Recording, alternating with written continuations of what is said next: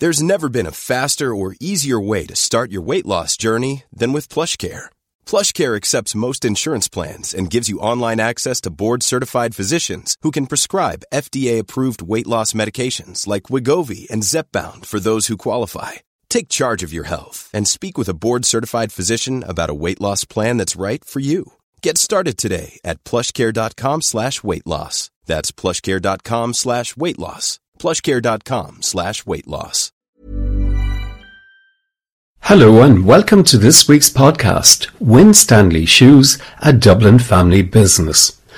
I'm Maurice O'Keefe, and over the next coming weeks, I will be bringing you podcasts relating to 7 family Dublin businesses, and they will include this week Winstanley Shoes, and next week Eleanor Wood Limited, followed by Jacob's Biscuits, Bewley's, Smith & Pearson and Ernie Chocolates. These are all part of a collection under the business category in our Century of Change Oral History project. So you can see this for yourself if you visit our website, irishlifeandlore.com.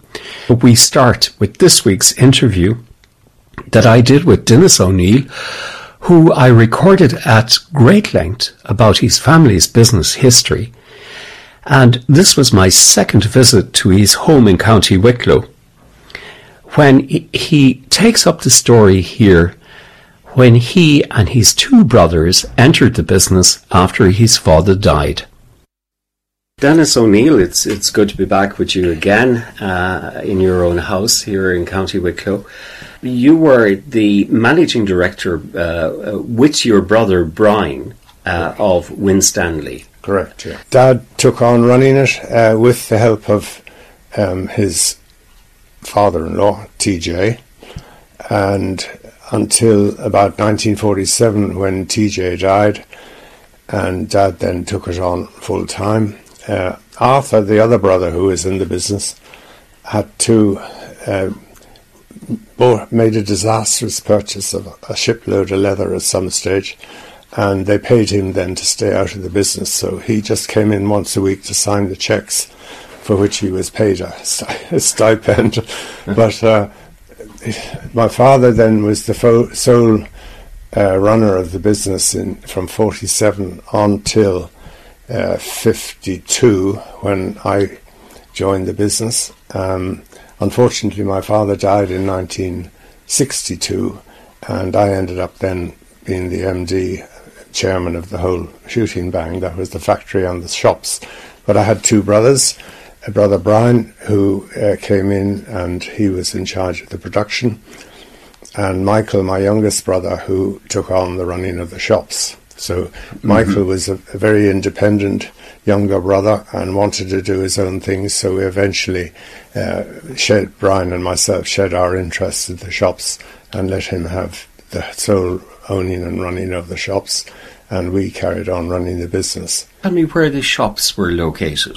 Right, well, from memory, the shops, there was 36 Cornmarket, and then when I joined the business, the following addresses were still up in operation. There was one in Camden Street, there was one in Talbot Street, there was one in North Earl Street, and the main shop was in George Street. But before I joined the business, they had one in Capel Street as well. I see. Winstanley, one of the names in Dublin at the time. You know, it was Yes. It was one of the bigger of the factories producing and employing so many people there. Yes, it was bang in the middle of the Liberties, and it was a big employer at the time, and with the shops as well. And it had grown terribly quickly, and I can't really find out why it's grown so quickly. I'm looking at the financial bits and pieces that I can find, and they didn't make fantastic amounts of money, although if you put it into today's terms, it was probably millions. The Smalley brothers who were left running the factory, they were Winstanley's half-brothers, and they were Smalley because Winstanley's mother had married again Mr. Smalley. And one of them, Ralph, had made huge investments in shipping. And they had 9 little coasters, and that's a drawing of one of them. 9 little coasters which he invested in. He had a 40% share in these 9 coasters, named all sorts of interesting things, including one of them called the Winstanley that sank off Holyhead in 1913 or 14, I think. Once again, I'd need to get the exact dates. But they seem to have taken their eye off the ball a little bit, and certainly by the time we came down to my grandfather and his cousin Tom, the place was just ticking over. I don't think there was much entrepreneurial effort made at that time. Certainly Tom had written to his father, Ralph, pleading with him to update the factory and buy new machinery, and there was a reluctance, I think, to invest more money, whereas in Winstanley's time they threw everything at it and got all the latest equipment from America and so on. So it makes fascinating reading. And when you came into the business, was that the direction that you were heading towards? You came out of school and... I don't know. My dad was ill. He suffered a lot from depression, or you could call it in today's terms bipolar. And he was in and out of nursing home at the time I was leaving school. And I'd never really considered doing anything else other than go into the business. And my 2 brothers as well. In those days, you tended to do as you were told. You weren't encouraged to fly the nest. And of course, in the 50s, it was a really bad time in Ireland. And it was a job. I didn't go to university because Dad was ill, and I went straight into the business at 18. I left school in July and I started work in September. And what about your education? Where was it? I was at school here in Ireland until I was 13, and then I went to public school in England where my uncle was a housemaster. They thought it would be a good idea to send me to the uncles. And were you brought up in the I was brought what up tradition? I was brought up in Dublin. Terranure. Oh yes, you were, but your family, were they Protestants or Catholics or? Oh, a Protestant family. Church of Ireland. Church of Ireland. My dad was Presbyterian from the north, but my mother was Church of Ireland, and my grandfather was mixed up with the representative church body, as was my Dorothea Smalley was mixed up with Christ Church. Old Mrs. Winstanley was heavily involved in St. Auden's, and when her husband died, he left money to St. Auden's to build a parochial hall, and she gave money to both Christ Church and Patrick's to found what was known as the Winstanley Medal for the choristers. Yes. The top chorister each year got the Winstanley Medal and a watch, and I think £50 towards his health, his lodgings and so on. So there was a big interest in trying to put some money back into the community. And Mrs. Winstanley, when she died, left a whole load of money to the Chorley Hospital, and they were able to build a new wing on it, to a surgical wing on Chorley Hospital, which is still there, I believe. So yes, there was a Protestant ethos, and Winstanley was the first. Now I get this right. He was. They were amazed that he got made Lord Mayor because he was the only Protestant on the council, and he got elected then, which is unusual for an Englishman, and a Protestant Englishman at that, to become Lord Mayor of Dublin. But he never took that office because, as I say, he fell off the horse and died afterwards. Mm-hmm. And your upbringing in Terranure, that was a nice part of the city to live in and to grow up in. Yeah, it was. We were 2 doors down from my grandparents, and it was great. We had a lovely childhood there. We were bombed during the war.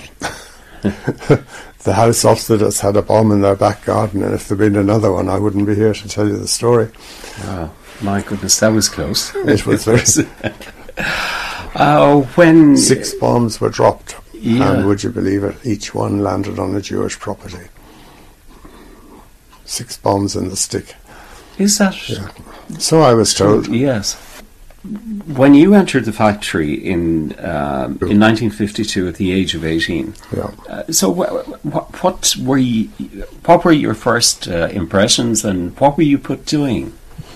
Well, I was put to the bottom rung of the ladder and had to go and work in each department or under the wing of the foreman to learn all about it. And after 6 months, I went over to England to the Kay factory. Kay Shoes had an association with us at that time. And I spent 6 months working in their factory, once again going round studying every aspect of the shoemaking, but not allowed to actually do it.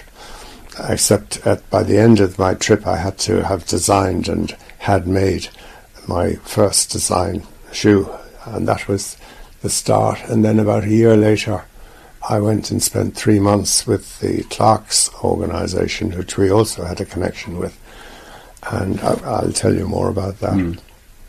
But then I came back to the factory, and it was a really difficult time in Ireland at that time, 53, 54. Got married in 58, but all the time we were, short time was being worked, and I was on the sales side really at that time, and we had to, you'd go into work at lunchtime and you'd have to sell something to do by the following morning. You never knew really what was going to happen from one day to the next. But we struggled through anyway, and we joined up. We took on the manufacturing of the Kay shoes for sale in Ireland, and we also made some for Saxone, which was a retail outlet here, and we made some for Clark's eventually as well. And Clark's eventually bought our retail shops in, I don't know the date here, probably in the early 70s. Mm-hmm. But it's very relevant to tell you that we had the manufacturing of these brands in Ireland. We had to replicate the range that Kay were selling in the UK, and I was heavily involved in all of that, and the design and the making of it, but not the physical making. My brother Brian was in production, and he worked under Mr. Wilson, who had come from Kettering in England as a factory manager.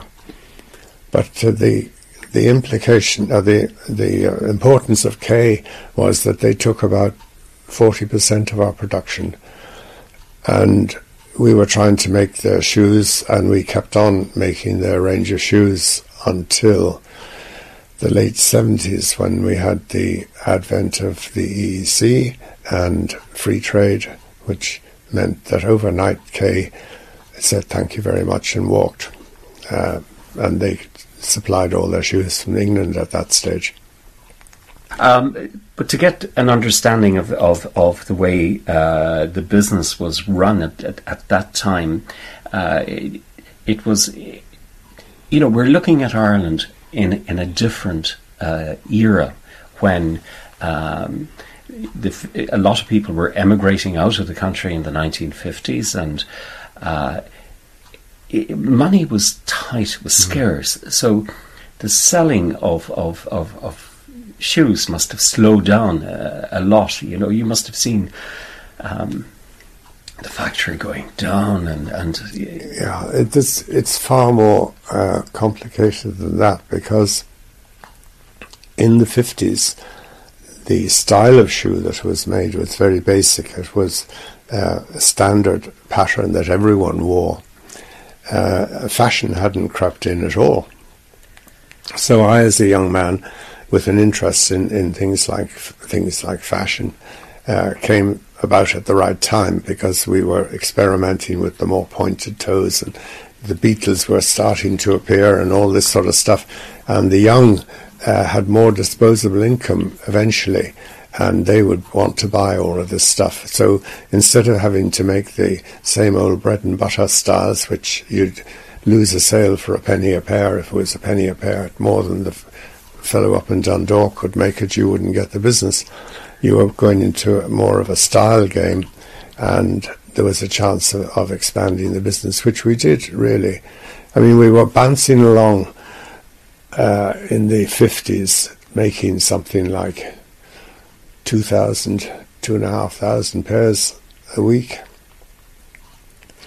whereas old James Winstanley had been making 4,000. We had 130 employees in the 50s, and we were only making 2,500 pairs a week and working short time and all that sort of stuff. Yeah.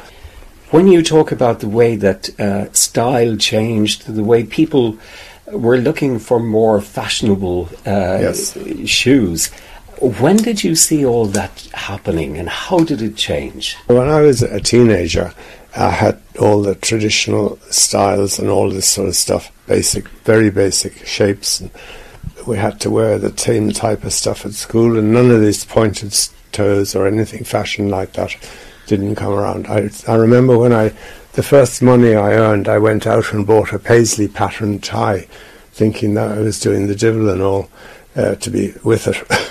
But being an 18-year-old, and I have to admit, I was always interested in fashion and clothing and all that from that age on, and it became a very important part of my ability to manage styling and all that in the factory, which I'll come to much later. But there was no money around in the 50s, and all of my contemporaries emigrated to the colonies and goodness knows where else to get work, and I was one of the rats that didn't leave the sinking ship. But the economy was dire at that time, and I can't really put a date on the time that we started making the more fashionable things, but it evolved in about the mid-50s, and the construction we were making at the time didn't lend itself to the very modern stuff. And when I say the construction, we made what is known as Goodyear welted shoes, which is basically bowed leather shoes with I can't describe you the construction, that's too complicated, but as compared to what the ladies' shoes look like today, where they just stick the sole to the upper, that hadn't happened in men's shoes at all, and our production was primarily men's. We made men's shoes for ladies as well, and we made shoes for the nuns and so on. We used to say it was the shoes we made for the nuns was as a penance for them to wear them. So they were so heavy, and we had our best-selling shoe is a shoe called Cardinal, which we made for the clerical trade, big wide-fitting shoes, and they could run around inside them nearly. They were so comfortable. But anyway, fashion came along, and then with the young beginning to get more disposable income, they wouldn't wear the old-fashioned type of stuff, and they had to have the new modern looks. And so that really, in a way, would have been the saving of the factory in the late 50s, early 60s. Mm-hmm. The tanneries that were supplying you the leather, who were they? Well, we bought leather from Carrick-on-Suir, which was Plunder and Pollock, the name of the firm. That was run by a Czech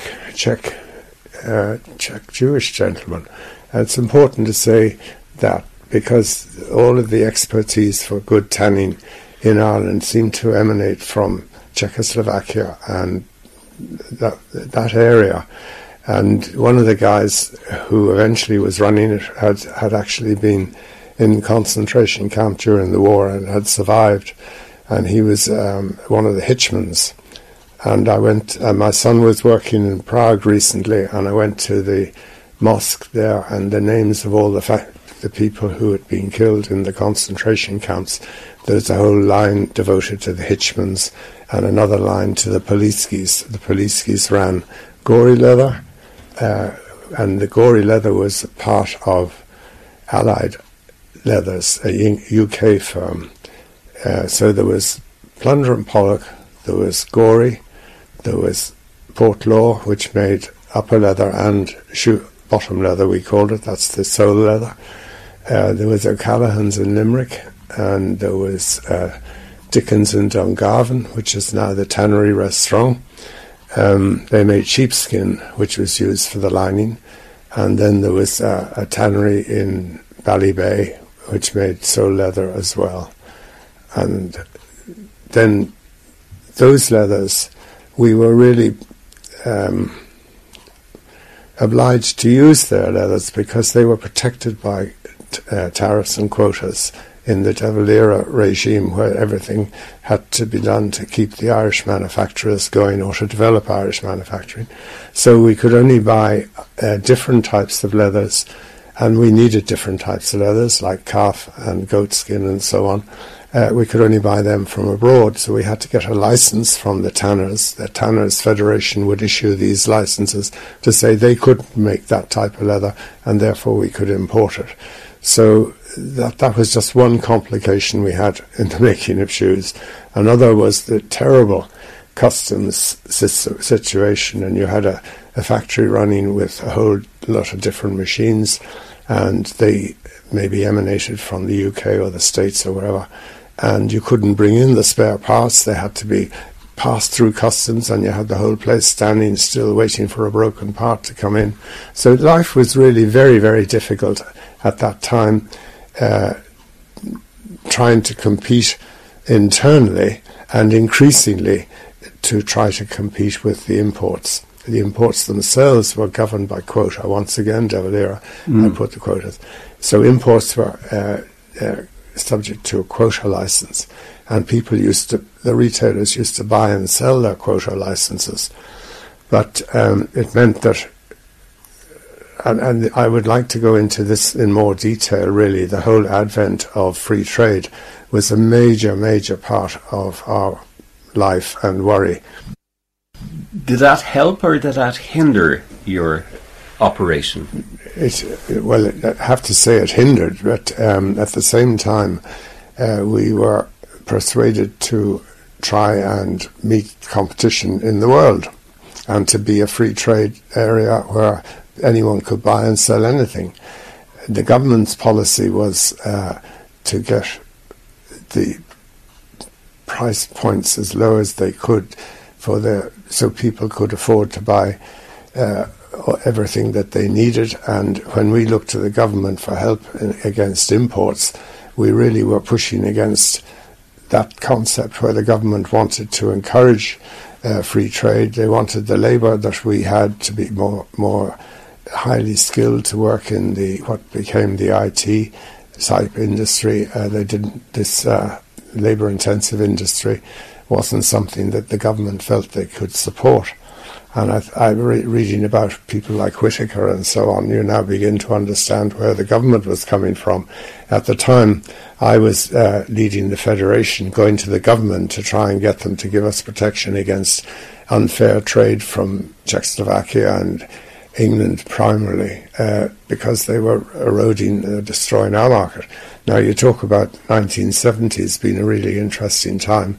It was in the 1970s that we lost 40% of our production to the K brand and the other imported, the other brands that we were supporting in this country for them. They all then pulled back and supplied from their own factories in England. So it was really a very, very difficult time, and it was the start of my efforts to try and get Winstanley's to stand on its own feet with its own brand, because imports in this period, going from 68 maybe up to 80, imports went from about 30% up to about 90% of the Irish market. And that was a really, really difficult thing to cope with. So the only answer, in my mind, was to try and export to get away from this problem and to keep the factory running. So that then starts to open up another book, which I'll talk to you about later. Well, it's good to get an insight to the what was happening with the unions at that time. There was there was a definite division, was there, between management and staff? Oh yes, I mean in the old days, the management just gave the orders and they were carried out willy-nilly. There was no communication between shop floor and management.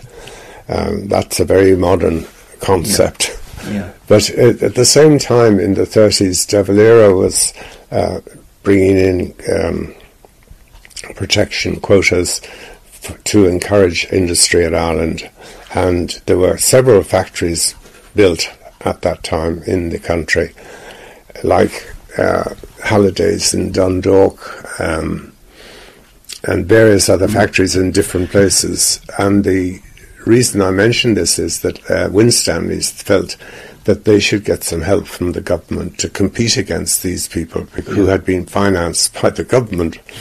And there was... and did that happen? No, didn't happen. But it was one of the groundswell of wondering would they liquidate the factory because it wasn't profitable and all of this, and the competition was coming from these new factories. So there was a lot of trouble in the paperwork. But what was the city itself, the poverty, you're talking about the Liberties up around that area. Yeah. Now, I mean, it must have been very hard to survive in those days as well if you had a big family and... it was awful. You know. It was awful. And I started working at the time when they were all living in locally in the Liberties. They subsequently, the council or corporate government went into building outside of Dublin, like Ballyfermot and Finglas and so on, and then the workforce moved out and they had to commute. But when I started, they used to come in from the tenements that were around the Liberties, and they had terrible living conditions. I have to admit, I never was actually in one of their houses because in those days it wouldn't have been appropriate. Management wouldn't want to know. And so you're brought up like this. What are you to do? However, I'll tell you one brief... do you want a story? I do, yes, right. Please, yes, go we ahead. had one man who had 10 children and lived in the Liberties I forget the name of the buildings, but it might have been Oliver Bond or it might have been one of the Guinness tenements. However, when we had Christmas, we worked on Christmas Eve morning, and I was standing at the wicket gate where they came in and out to go to work, and was wishing people a happy Christmas and so on. And this particular guy, I won't give you his name, but he wouldn't wear his teeth in our time, and we came out and I wished him a happy Christmas, and he turned round and the sun glinted on his gums and he said, happy Christmas, me arse. Now, I always remember that story because I thought that was very funny that he said that, but what I didn't realise was he was going back into his tenement with 10 children to celebrate Christmas with them, and he and many like him were delighted to come back to work after Christmas, to get away from that and get back to work and a little bit of sanity. And it must have been the responsibility of trying to... you were employing so many of the local people there in that area. Yes. And, you were trying to manage this. And so... did you find it difficult? I mean, was there? We spoke the last day about religious connotations in a sense that if you were Catholic, you had less chance of getting a position than if you happened to be born into the Presbyterian or Church of Ireland or... Yeah, well, my comment to that was that I honestly didn't know there was a difference between Catholic and Protestant. I was brought up, my father was from Coleraine. He really resented the activities of the Orangemen and all of that. So we never had any of that in our house. So I didn't realise that there was a difference until, I suppose, I was working. And certainly it had no bearing on the people who we were employing in the factory. Okay. But I have to say, in all honesty, that my grandfather had very close connections with the Masonic girls and boys school, and girls who worked in the office tended to be from that background. And we had one guy who said that we only employed Protestants in the office. Well, I think when I joined, even when I joined, that was not so. Really? So that was in 1952. But before then, it might have been. The city, in the 1940s, when you had war going on in Europe, what was it like at that time? Was it more, things must have been very difficult to keep the factory up and going? Yes, one of the things I've looked at when I was researching the history was how would they have managed it during the war.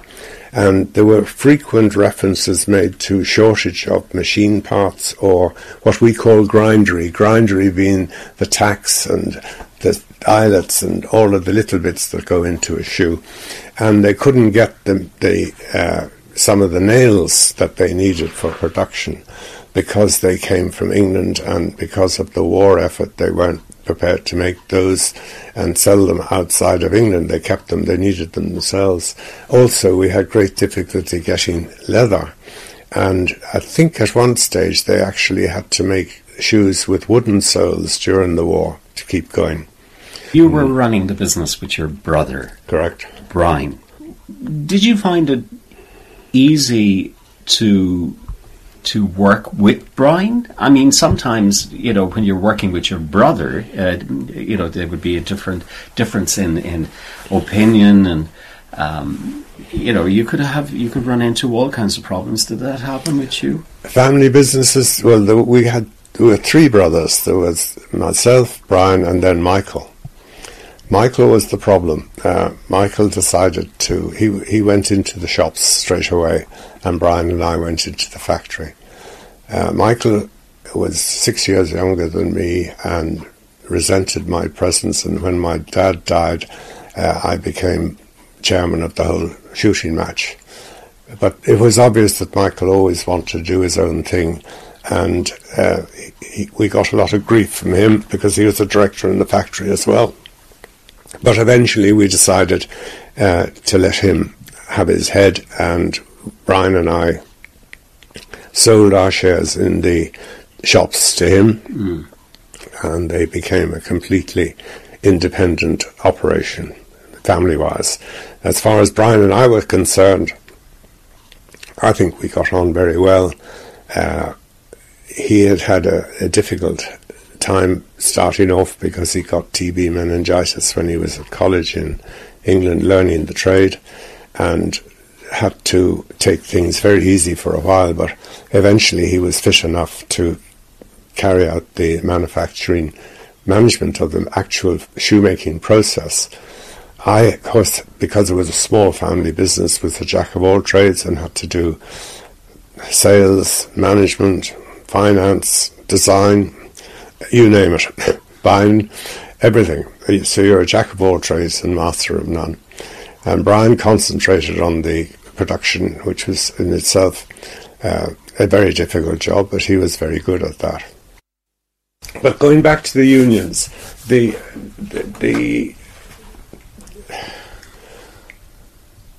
had an element of difficult guys, mainly guys, nearly always guys, in the factory. And you're recording this. I am, I'm afraid. Yes, go on. Go ahead. Yeah. Well, I'll choose my words more carefully then. Okay. We had an element in the factory which we had inherited. I had inherited from going back to the 30s. And the union, as I said, was the workers' union, and we had the district secretary of, I think it was the meat and butchers branch. It might have been the dockers, but anyway, it's sufficient to say that the union as such had very little knowledge of what goes on in the shoe trade or in the fashion industry in general. The district secretary from the union, therefore, used to come in at the behest of the gentleman we had working in the factory, who told him what they wanted, and the union, to justify their position, had to jump up and down and try and deliver. So here we had a situation where we were trying to operate a business in a difficult market, dealing with people who didn't have an understanding of the facts of life of the fashion business, but did have an intimate knowledge of maybe butchering and so on. Well, I mean, all of this is so interesting because you were there, you were an eyewitness to what was happening. Just recall for me what the pecking order was, all the way down from management. Right, well, the pecking order, if you call it that, would be myself and my brother as joint managing directors. My brother then had the foreman of each department reporting to him, and they in turn, if you like, managed their department. That's the pecking order. All right. Now, the worker on the floor, and that included men and women. Because, yes, 50-50. Yes. So, looking back at it, how difficult was that work? You know, what were the working conditions there at the time? Well, the working conditions were in a building that had been rebuilt in 1941-42 after the fire. We maintained the front of the factory, but the back, the building, the yard and the buildings connected to it at the back of the building had all been destroyed in the fire. So therefore we had a single-story production unit going the whole length of the site that we owned, 40 to 48 Back Lane. And that was very modern in terms of 1944, but when they were trying to build it, they couldn't get steel and they couldn't get this, that and the other. So for girders in the factory, they used railway lines. So we have the railway lines welded face to face, and we had belt drive for all the machines. So that was pretty primitive in 1960s when I took over. I mean, I was dealing with a marketplace where maybe shoes had come out of a factory with individual drives to all the machines, the conveyor transport. We had belt driven, and then which we then converted to individual drive for all the machines. But we had a racking system where you had 20 pairs of shoes on each rack, and they got pushed around, and you can imagine the mayhem there was on the floor when there maybe 3 weeks it took to make the shoes of all the stuff that would be all over the place on racks. It was very disorganized, and computers hadn't been heard of. However, we were then dealing with a union. We wanted to make changes.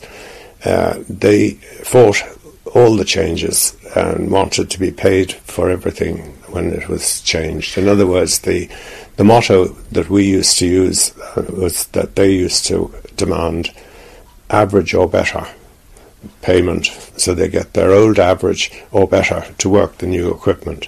So the problem we were having was trying to manage a factory that was trying to go into the current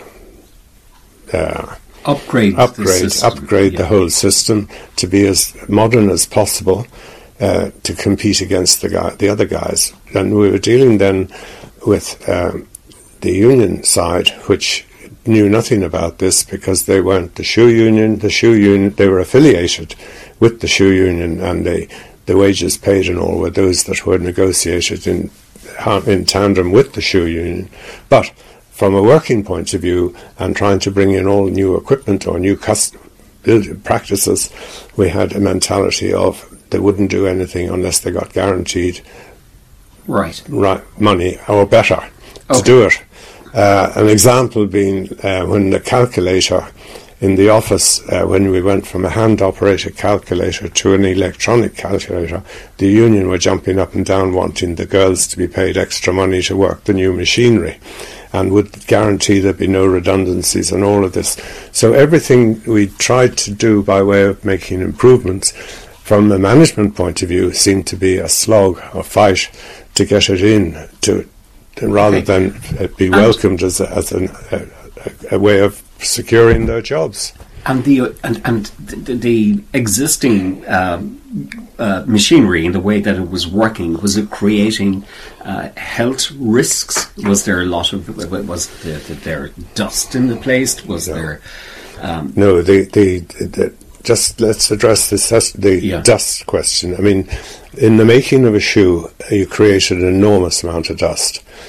Because you were scouring it with carborundum paper, or you were using a cutter that took bits off the edge of the sole, and all of this, and nothing but dust.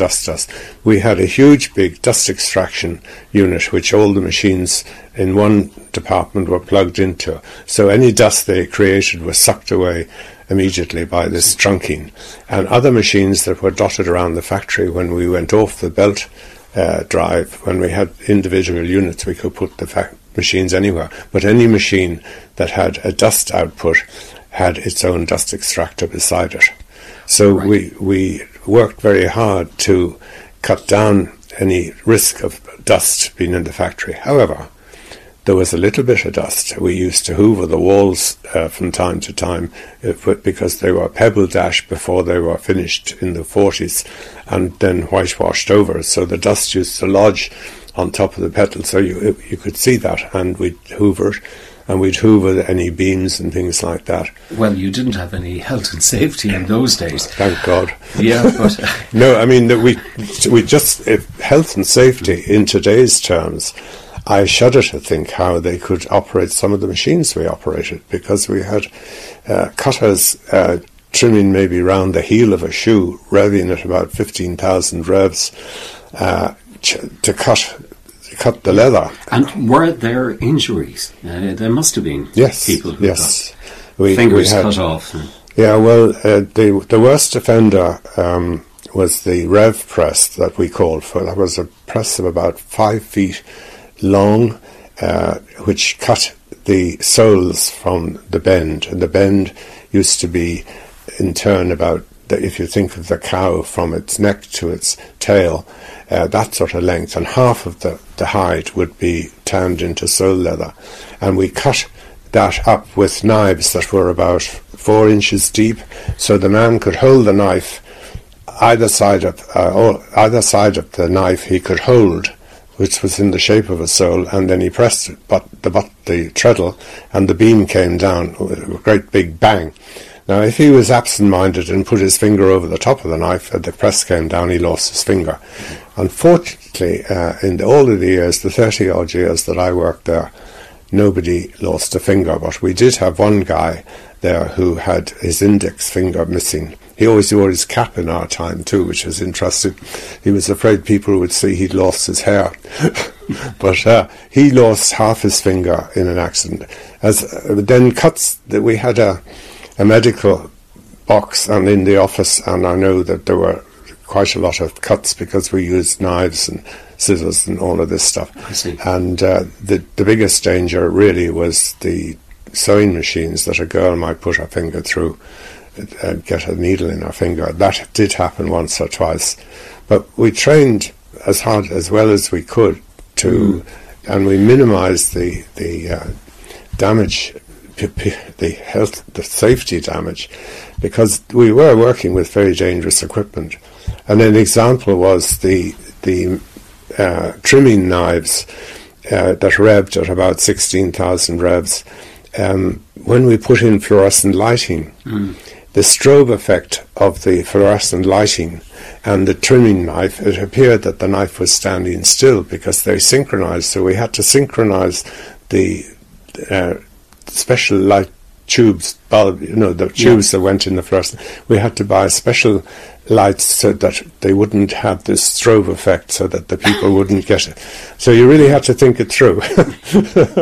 Did you sense that there was aggression, that there were certain people who were outspoken and would be leaders in trying to cause trouble? Exactly that. Unfortunately, there were one or two who would be very intelligent guys who were unfortunately working on a very uninteresting job. And my brother used to say that he would never get an intelligent person doing a dull job because it could only cause trouble. They had the whole day to think about how they could get me, and maybe that was gave them some satisfaction. But there were those guys, and then of course they led the rest. The rest would fall in line because they would fall in line. If they didn't fall in line, they'd be in terrible trouble. But we had a hardcore of people who were difficult, and we had to deal with that. But the majority of the people were terrific, and some of them were second and third generation working there as well. And that was fine, and it was a fact of life that we were always going to have these hassles. But it didn't make our lives any easier. I mean, I used to think I'd go off to America to sell, and I'd be there for a week, and I'd come back Monday morning, and there'd be a meeting, and I'd be having to tell them the good news. We got orders for this, that, and the other, which I would tell them, and then they would try and find ways of turning it to their advantage. If there was lots of work there, that was a good time to have a go. And the best time to have a go at management, of course, was coming up to Christmas. Outworkers, they were people we brought the components to in their house, and they hand-stitched the front of the shoe. It was called a moccasin, and that meant it had to have the front of it closed, to use a technical term, by hand-stitching. And these outworkers, where around the city is it? Yeah, all around. We had one of our guys used to drive around to the houses with the work and paint them and all this sort of thing. And that was the way it was done. The revenue thought that they should be classed as workers and employees, but there was a big row with revenue about that at the time, but they were definitely classified as outworkers. Was this an advantage for you? These were women doing that kind of work, is it, or were they men? There could be women, men or children in a house doing it. It was up to them. We put it to the lady maybe in the house who was tied to the house because she'd got a young family, and she wanted to find some way of earning pin money, if you like to call it that, and she would be happy to do this type of work. It wasn't exploiting in any way, shape or form. They were paid a good rate to do it. And at the same time they were minding maybe their young babies exactly. in the house. And they were desperate for work. Yeah. And, you have to go back then.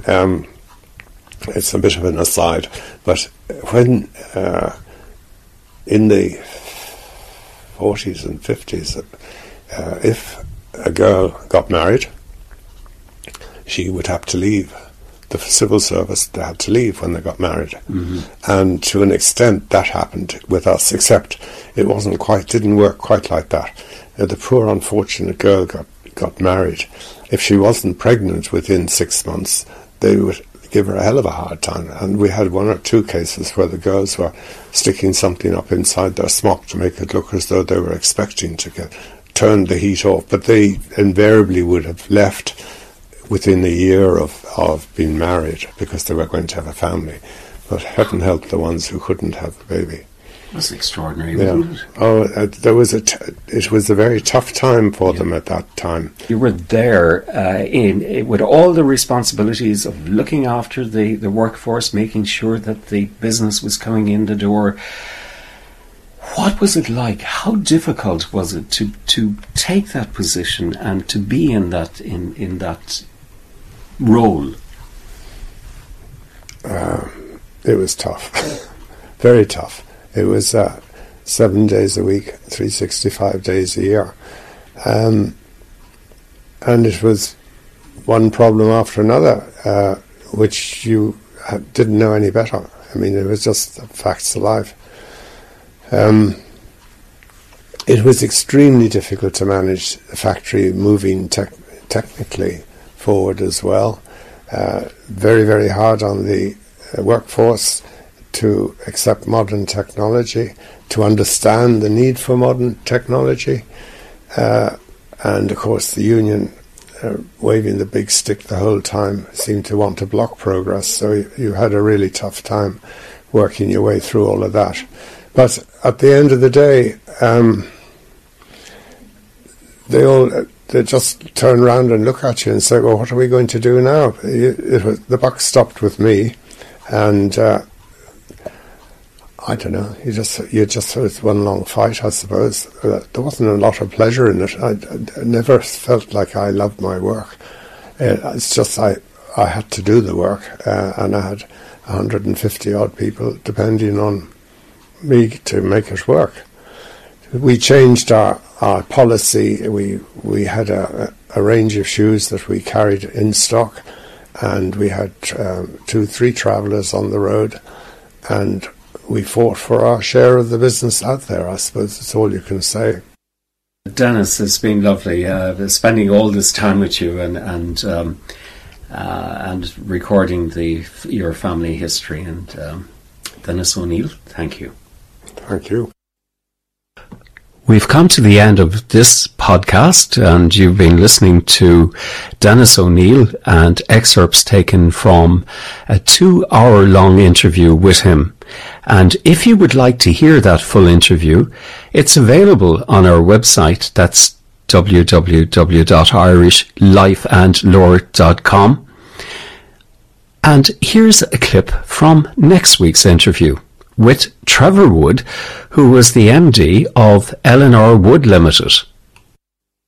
So did you grow the business at that stage? I started it, yes. I started, I said, well, now the proof of the pudding, I've got to get cracking. And I did.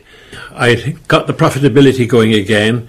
I'd started to look at means of, or even at that time, to try and get figures out quickly. One of the faults my father had was that he was pedantic about keeping records and things like that and writing things down. And I really one of the reasons I blew my top with him. He was a great guy in the end, because we became great friends when he retired. But we used to have stock take at the end of March. And then about November, I'd be called to the office. What in God's name is going down there? And I said one day, what the fucking hell you think I'm going to do about it 6 months later?